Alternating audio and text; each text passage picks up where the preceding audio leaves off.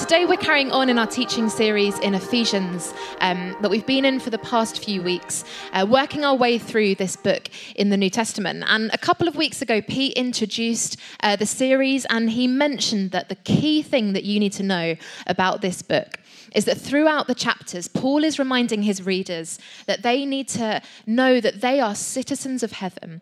And if they're citizens of heaven, they need to work out how they live that out in their context. So in the context of Ephesus, this Roman city. And as followers of Jesus, like, their identity is in Christ. And the same is true for us, right? Like, we are also citizens of heaven. Like, for everyone in this room who follows Jesus, like, our permanent address is the kingdom of God. But this side of eternity, our task is to work out how to live that out in the context of London. So today we're honing in on Ephesians chapter 2, verses 11 to 20. And I'm not going to lie, like, it's not the easiest of passages. This hasn't been the easiest of talks to write. And not just because of the fact that he talks a lot about circumcision at the start. It's challenging because Paul is reminding us again just how countercultural the gospel really is. So if you've got a Bible, head to Ephesians chapter 2. It's going to come up on the screen as well. And I'm going to read it out.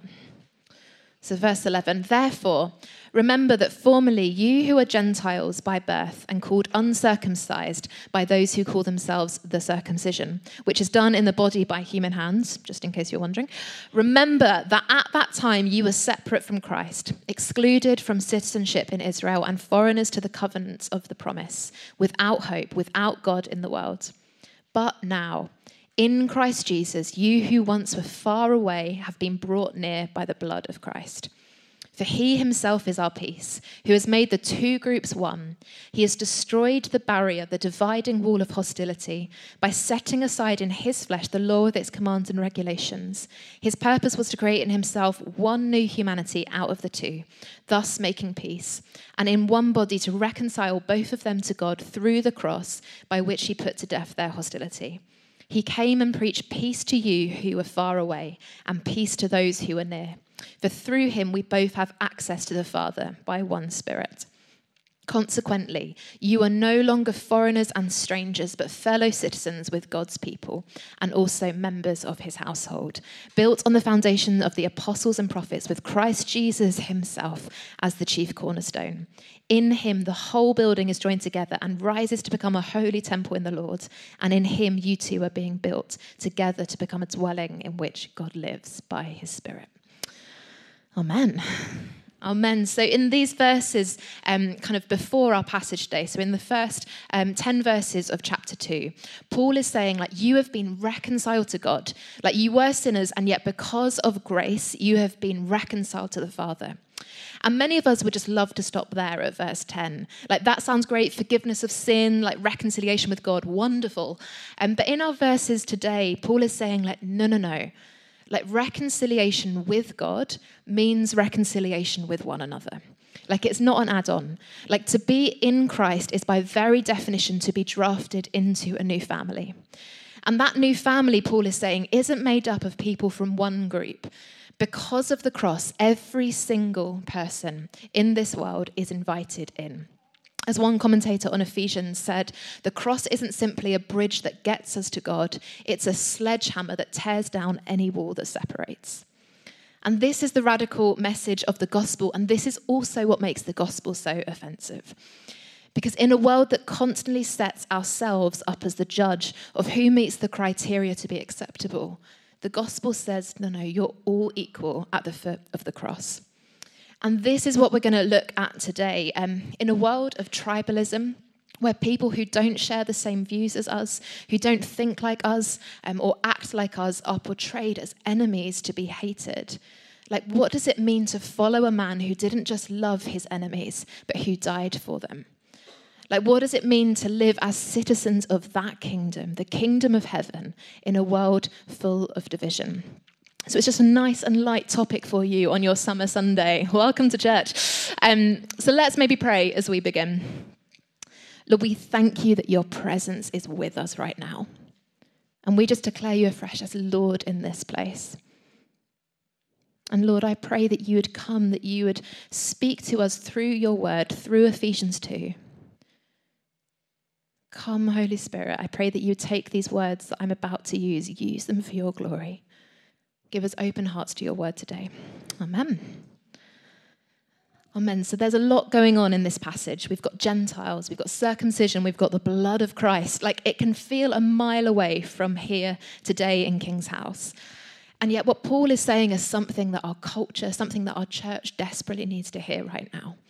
Like, we have a story that contains the power to bring unity where there is division, to make a way where it seemed impossible, in a culture of polarization, to bring peace.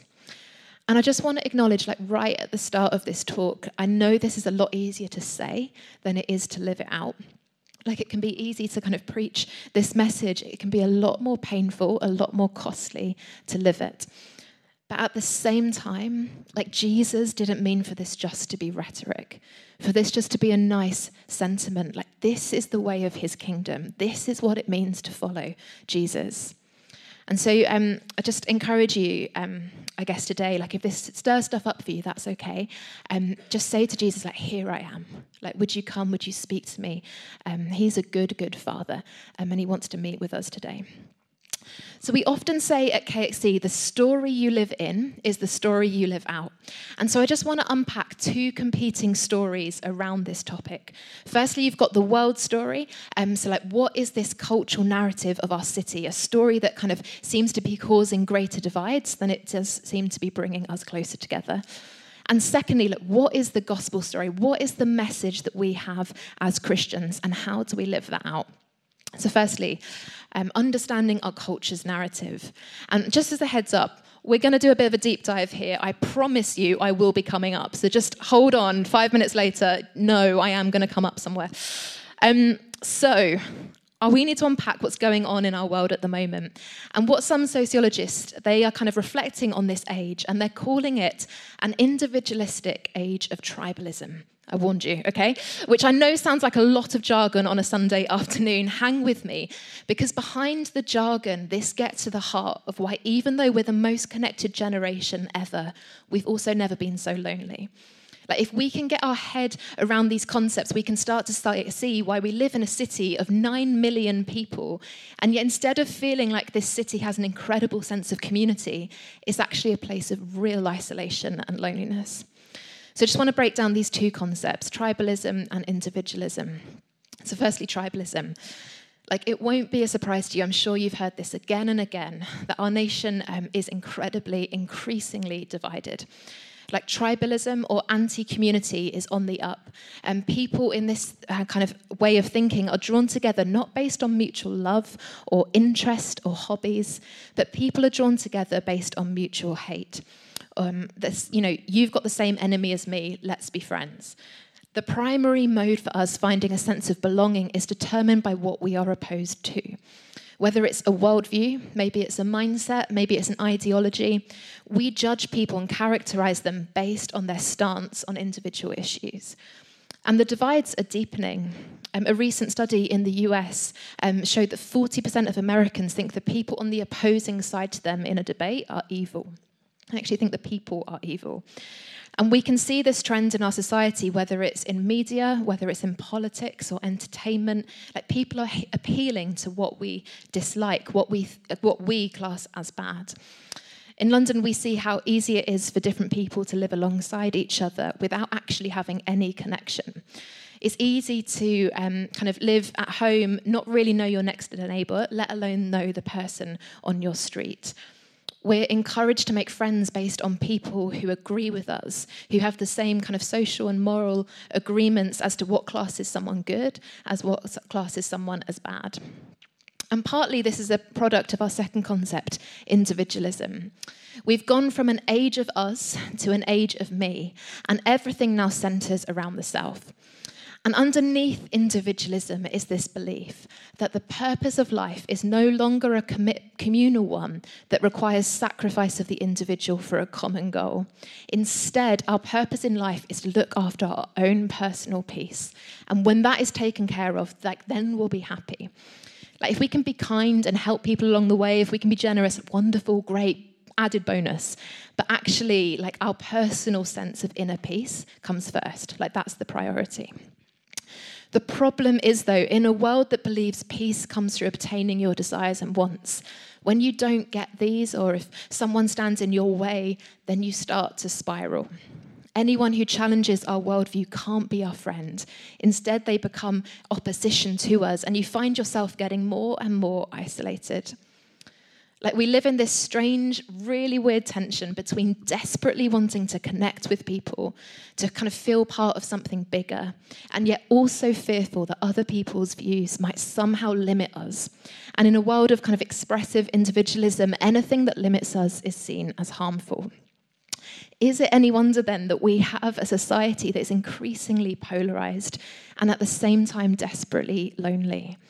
Anyone who doesn't agree with us becomes an enemy, and an already divided world is getting more and more divided. As part of this talk, I delved into an area that I've never delved into before, the psychology of enemies, which you can tell my kind of week's been light and breezy. It's been a wonderful week, but I genuinely did find this absolutely fascinating. Research has long shown that humans are tribal, and there's a really kind of healthy version of that. You naturally categorize people as being kind of in your tribe or not. That's just a natural part of life. And those who aren't are seen as enemies, and that has a psychological purpose in your bodies, like self-preservation. In other words, it's a protective mechanism, which makes sense. But in a culture of individualism, when individuals decide who is classed as an enemy, like, this tribalism becomes toxic. Psychologists say there are a few different ways this plays out. Like, enemies act as a source of blame. Anything that goes wrong in, like, kind of my life, I can just blame on my enemy, so I don't have to take responsibility for it. Weirdly as well, enemies give us a sense of control. It allows us to answer those, like, deeper, more disturbing questions of suffering or of evil by pointing the finger and saying, like, they're the problem. Like, the evil and the suffering in the world, like, that person is responsible for it. I just feel like I've just been accusing the live stream here of, like, you're not responsible for it, guys, don't panic, I'm not pointing at you. And there was this fascinating kind of clinical study that was done where people were put into two groups, and one of the groups was told to think of an enemy, like, visualize someone who's opposed to you and think about their face, like, visualize them. And then they had to record their emotional sense of well-being afterwards. And the people who had thought about an enemy consistently were found to feel like the world was less dangerous and less disordered. Like, they had almost, like, identified evil. They'd put a name and a face to it in their minds. Like, evil lives over there. And because of that, they felt like they were in control. It ironically made them feel more safe. But the thing with an individualistic culture is that when people are viewed as safe or threat based on our own individual worldview, when you have thousands of individuals doing this in a city, society just keeps on getting more and more and more divided. Like, this way of living, which is meant to protect the self, to obtain inner peace, only increases fear and serves to keep the wounds from healing. And I don't know about you, but it's easy to look at the state of the world and the task just seems impossible, too hopeless. But as Andy Squires puts it, in a world where hopelessness is the only reasonable conclusion to come to, like, we are not reasonable people. Like, we belong to a different story. And this gospel story is not about pursuing what we want in life. It's a story about a man laying down his own life so that his enemies might know peace. Ephesians 2 tells us, because of Jesus' death on the cross, this ground has already been won for us. Like, following the way of Jesus isn't about coming up with an incredibly innovative idea for the polarization of the world or coming up with a miracle solution. Like, don't get me wrong, we need a miracle solution, but that miracle happened 2,000 years ago on a cross. And so our responsibility, the church's responsibility, is to take this good news that Jesus has made a way, to take that message that the cross has made a way possible and live it out in a divided world. The church is called to be the prophetic sign to our city that it is possible to be family, not based on views or based on ideology, but based on our commitment to Jesus as Lord. We're told in verse 14 that Jesus is our peace. Our peace doesn't come about through pursuing our own desires and wants. It comes about through Jesus, and because of that, for those who receive that peace, he empowers to be peacemakers in the world. The New Testament paints this incredible picture of enemies who had nothing in common, but because of Jesus could sit down together, eat with one another, share a meal as if they were family. John Mark Comer, he puts it like this when he says that the act of sharing a meal with different people is a prophetic witness to the powers and principalities of darkness that their reign of evil is coming to an end. That because of the cross, the dividing wall of hostility has been torn down, and so their days are numbered because Jesus is Lord. Like, it puts a whole new spin on a small group dinner with an average baked potato, doesn't it? But this is what our passage is getting at today. Because of the cross, the dividing wall of hostility has been torn down and a new humanity has been formed. Like, you and I, our identity is in Christ. We are a new creation. And so the invitation is to live that identity out in our offices, in our workplaces, in our communities. So how is this story different to our culture's narrative? Well, people live as if individual peace is the highest purpose of life. But the gospel message says that the purpose of life is relationship with Jesus. Like, the goal isn't a comfortable life. It isn't even self-preservation. Like, the way of Jesus is to take up our cross, to give up our lives to follow him. And because of that, rather than everything centering around ourselves, everything centers in this new humanity around the person of Jesus. Like, we are not Lord of our lives, but Jesus is. And as our lives are drawn around him, we're simultaneously drawn into this new family. Fear loses its grip on us, and the peace of Jesus, which can never be taken away, like never be snatched away from you, like that gives us the strength to live this out. Jesus sums it up like this in the Sermon on the Mount. Blessed are the peacemakers, for they will be called children of God. In other words, part of our identity as children of God, part of being adopted into his family is therefore to be peacemakers in the world. And I just want to make it really clear, it's important to say that peacemaking is different to peacekeeping.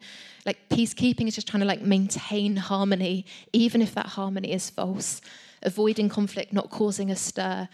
But peacemaking is totally different. Peacemaking is actively going to where there is no peace and making peace.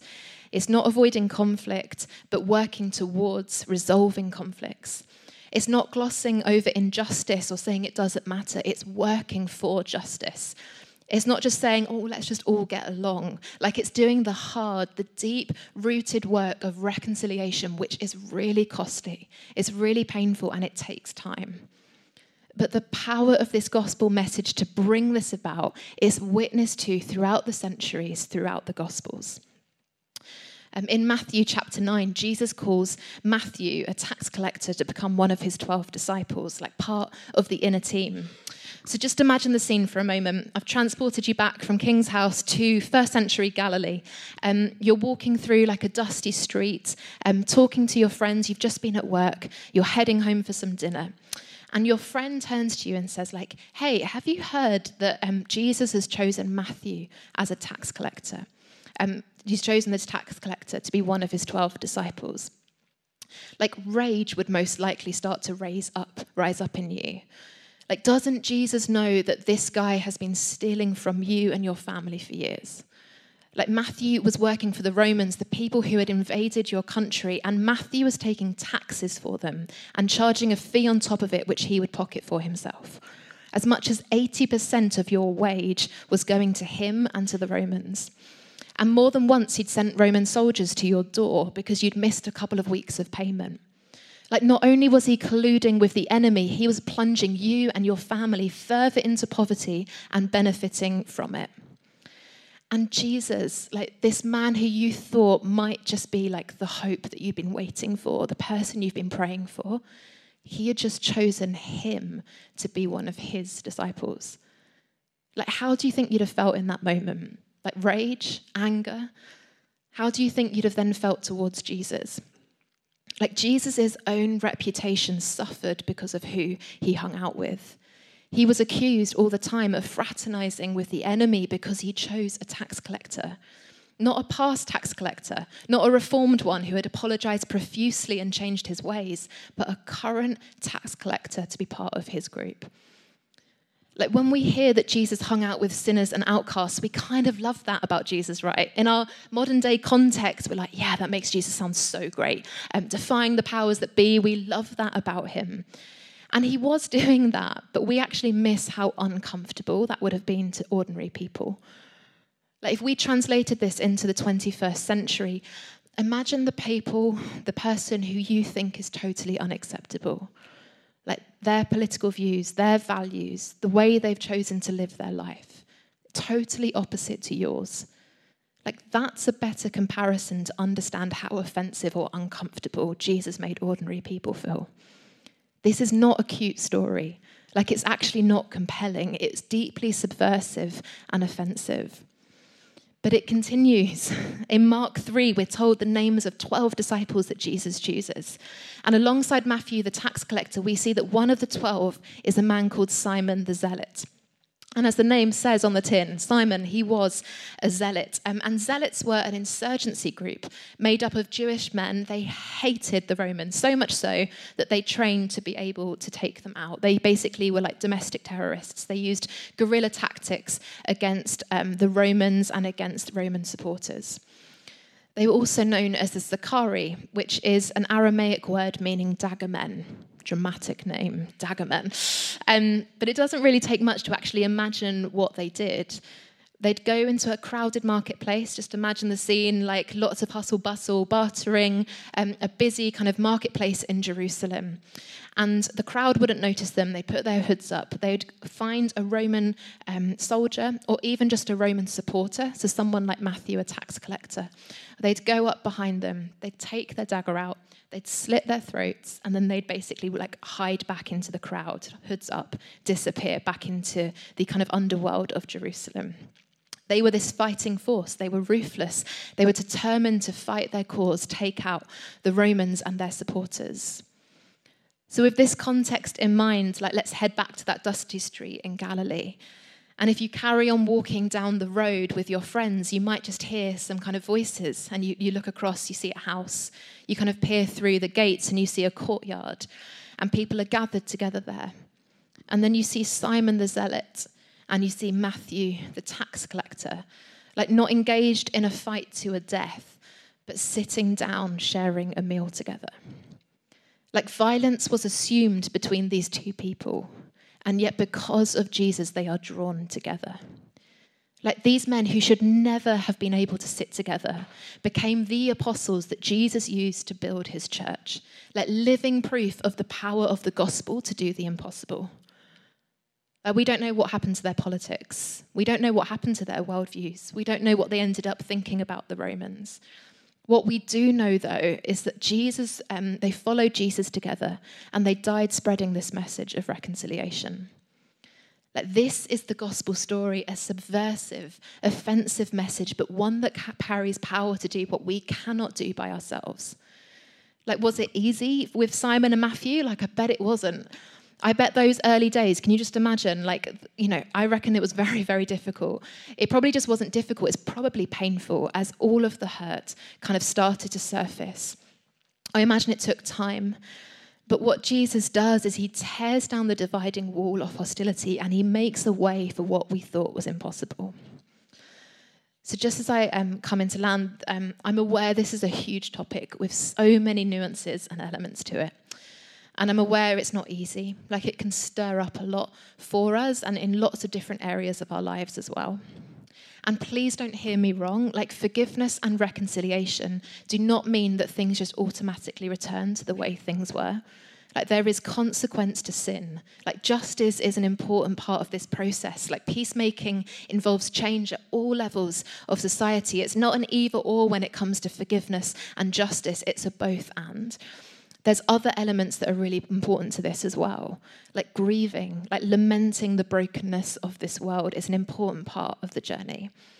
And there aren't quick fixes.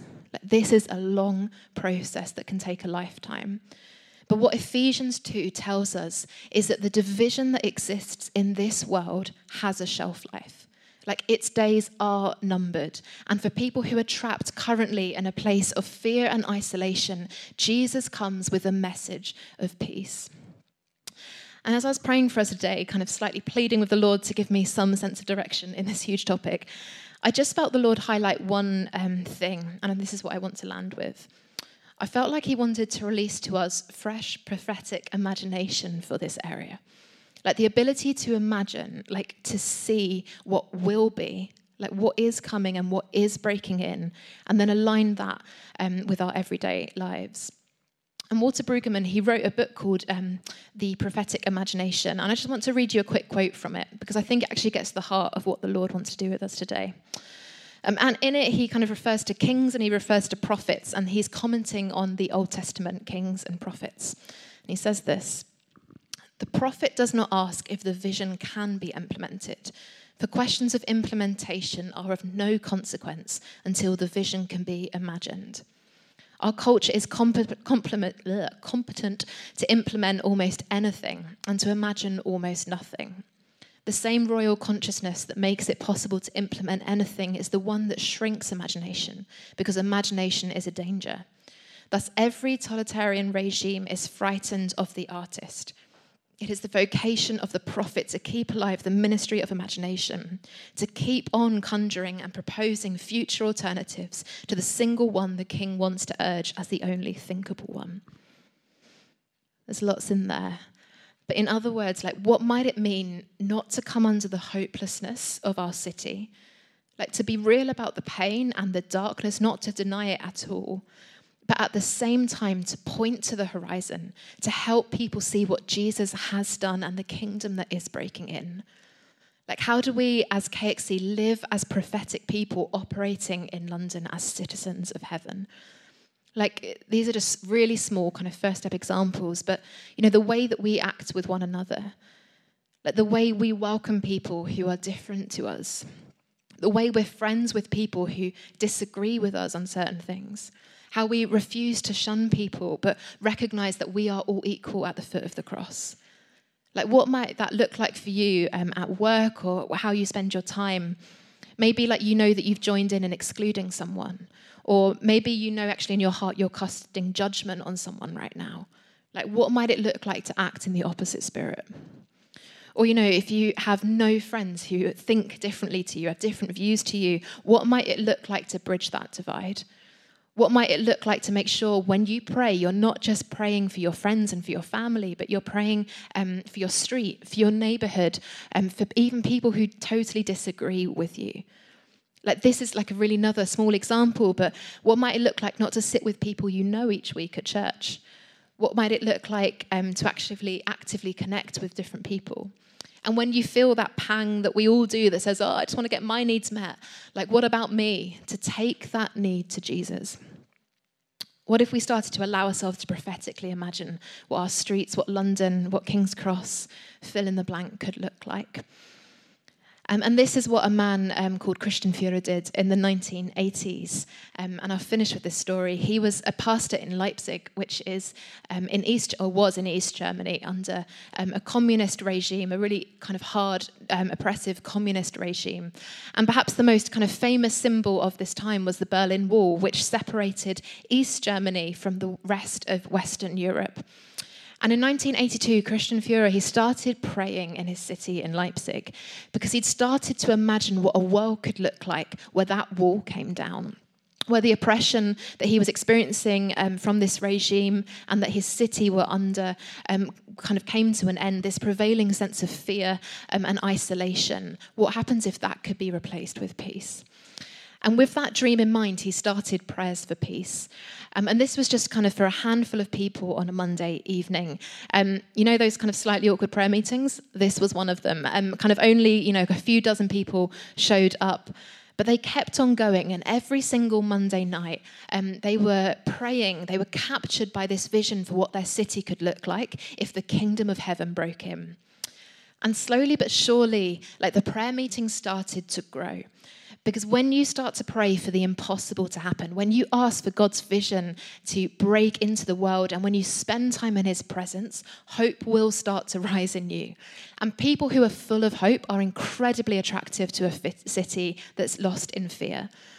And so these meetings, they started to grow, so much so that the East German authorities started to get worried about the number of people meeting. They started to see this as a threat to the regime. So they threatened the prayers, they put pressure on them to stop.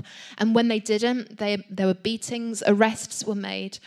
And yet people still turned up every Monday night to pray for this prophetic vision of peace to break out in their city. And things came to a head in October 1989. So 7 years after 7 years they'd been praying for. The authorities by this point, they branded these prayer meetings as a counter-revolution. An announcement appeared in the local newspaper announcing that this revolution would be put down by whatever means necessary on Monday the 7th of October. So in other words, if they showed up on the 7th, they could expect to be killed. Doctors started to visit Pastor Führer, urging him to stop the prayer meetings, but saying, if you go ahead, we'll kind of set up clinics outside, like they were preparing basically for a massacre. And as Monday night arrived, like you could feel the tension in the air, like what was going to happen. And as Pastor Führer opened the doors of St. Nicholas's church, he looks out and he sees 8,000 people who have showed up to pray, captivated by this vision of peace that he had first pointed to on the horizon. Other churches opened their doors as well, and people crowded in to pray for peace. And after an hour-long service, an hour-long prayer meeting, Pastor Führer, he leads the worshippers outside, and around 70,000 people had gathered in the city. They were clutching kind of lit candles, and the crowds began to walk around the city, past the Stasi headquarters, which is like this building that kind of symbolized the oppression of this regime, and they just started chanting, like, "We are the people, no violence, no violence." And the tension starting to mount. The armed police come out. They are lining the streets. Tension is growing. They've got their guns at the ready, already kind of lined up, ready to fire. They're just waiting for the command from the officer. And at the decisive moment, the police stood down and let the protesters march. And when asked later in a press conference, someone asked the East German official, like, why didn't you do anything? Why did you let them protest? And the East German official, he just looks at the person, he just says, "We were ready for anything except for prayers and candles." And this moment proved to be the critical moment in the reunification of Germany. Like thousands of people had just been allowed to protest without any consequence. And so these protests started to ripple across the country, countless other non-violent protests taking place. And exactly a month later, the Berlin Wall, this wall that separated for years, was torn down. East and West reunified again, and the history of that country completely changed. Like Pastor Führer, he was interviewed years later, and he was asked, like, why on earth did you do what you did? And he just simply said, we did it because the church has to do it. The history of a country changed, like literally a dividing wall torn down because a bunch of ordinary people persisted in prayer for years and kept on imagining what it looked like for the kingdom of heaven to break out in their city. Like, what might it look like if we did the same in ours? If we asked for the Spirit to give us imagination for what London could look like in 10 years' time if we persisted in prayer for those walls to come down, asking for his strength to empower us to bring this message of reconciliation